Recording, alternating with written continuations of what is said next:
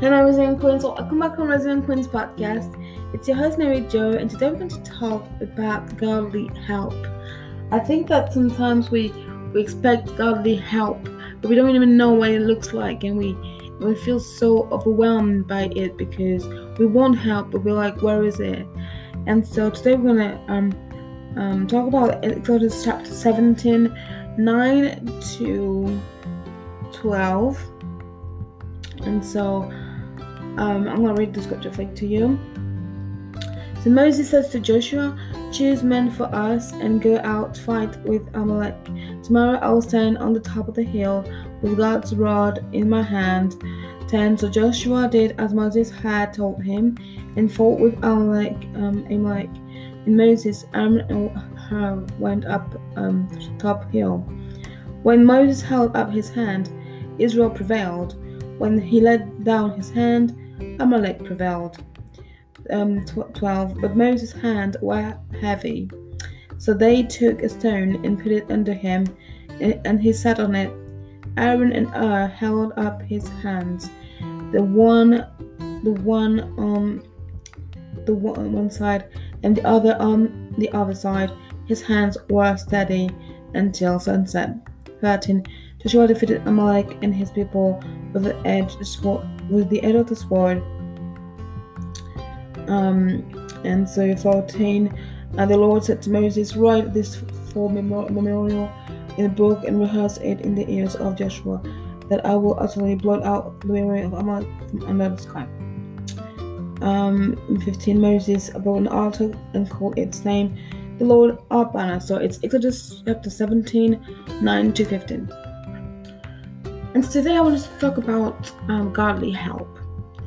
Sometimes we are in a situation where we feel like we need godly help. We want God to help us, and we know He is our helper, but we wonder what form will it come to us, and we feel like we have an expectation, an idea of what godly help looks like. We think godly help is like either angel singing, revelation, or something like a breakthrough, miracle, something magical, or even something that is like someone that is really nice to us, and he's like, here's your help, and helping us. And although it can be those things, all those breakthroughs and miracles and gentle help, sometimes help comes through the fact that God allows trials in our life. And trials is the kind of help we don't really want. But like, well, could I just pass on this one? Because I'm not really in the mood for a trial right now. But God's like, yeah, but I have a plan and a hope and a future for you, right? And so I have that belief that we have to remind ourselves that God's help is just not the kind of help that ticked our boxes. And we can ask ourselves, are we actually welcoming God's help in times of trial? And how are we welcoming God's help? See, here we have help that comes from God, who sent Aaron and Hur to help Moses' hands. But sometimes help doesn't come from people that God sent. Sometimes it comes from trials. And you might be thinking, are you telling me that my breakup is a form of help right now? It could be. It could be a help to redirect your life and come back into faith mode. And it can be breakups, it can be frenemies, it can be conflicts. And we don't want to hear that because we don't want trials. We only want those miracles and those good deeds. But how about us suffering and going through pain and thinking this is actually help? Well, I'm not saying to you that every pain is help. What I'm telling you is sometimes God allows trials in your life to redirect you, to make you aware of something, of a lesson. And sometimes the lesson is only to depend on Him, or to pray again, or to encourage others again, or to turn your heart towards others again, or to reinvent the relationship we have with God again. Sometimes the trials that He sends our way, He allowed our way, are trials that help us to sweep through everything that was not of Him away and welcome things that are of Him again. Sometimes it creates that clean state we all need. So the question I have for you today is, are you refusing help because it doesn't come in the form you wished it would come? See, we can always say, I want help. But when help comes, are you actually using it? Or are you putting your fear of help through trials as sort of gatekeeper, thinking, well, it's not in the form I wish, so I won't take it on, or I won't accept it.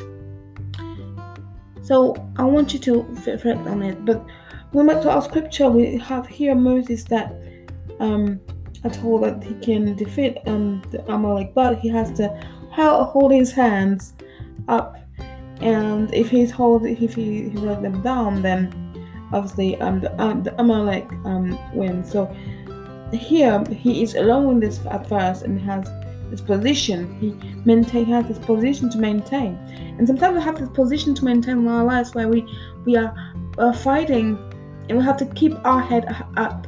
We have to keep our thoughts towards God. We have to keep our hearts in the praise mode, and we focus in pity mode.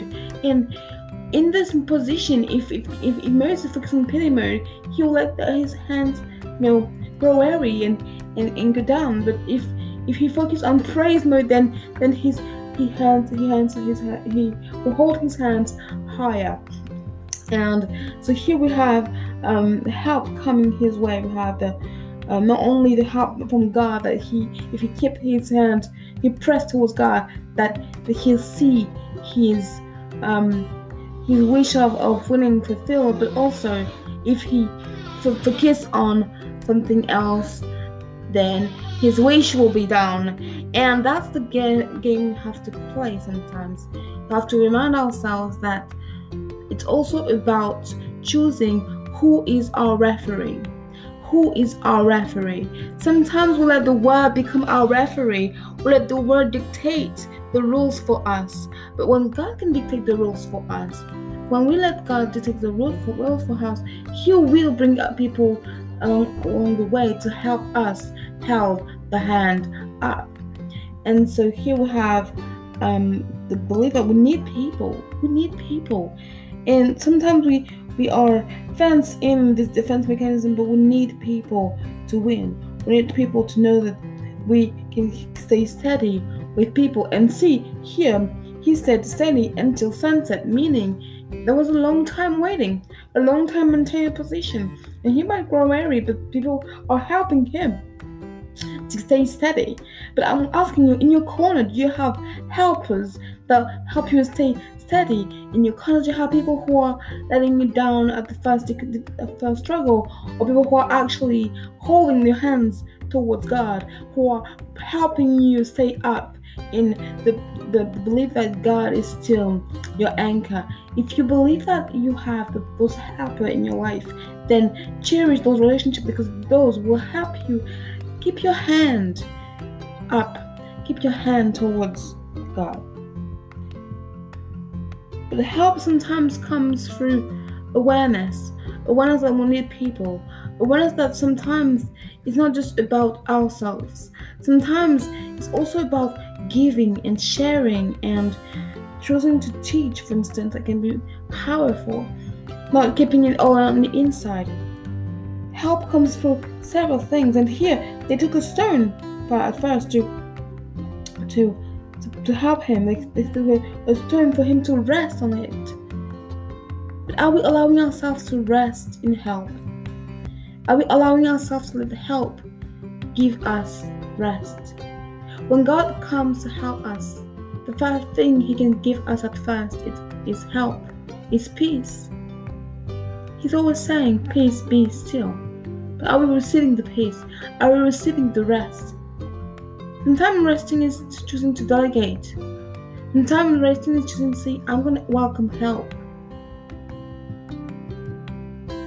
And help might come through a storm that allow me to rest. It might be worship music that allow me to rest in my faith. It might be praising God with word of my mouth and declaring. It might be word of God. It might be prayer. But they give rest to my soul, knowing that I'm held in Christ Jesus. So my resilient queens, I hope this has inspired you to welcome help in your life. To know that help comes for several ways, and we don't have to put those boxes on what help looks like, because it's coming your way right now. Help's coming your way. Blessings are coming your way. So right now, know that rest is possible, that hope is still available, that you have the power to trust in God, because He loves you unconditionally, accepts you, and cares for you deeply. He is your helper and your comfort in times of troubles. So do not let your heart be troubled, and know that God is still for you. Have a beautiful day, my Resilient Queens, and see you soon on Resilient Queens podcast. Mwah. Take care.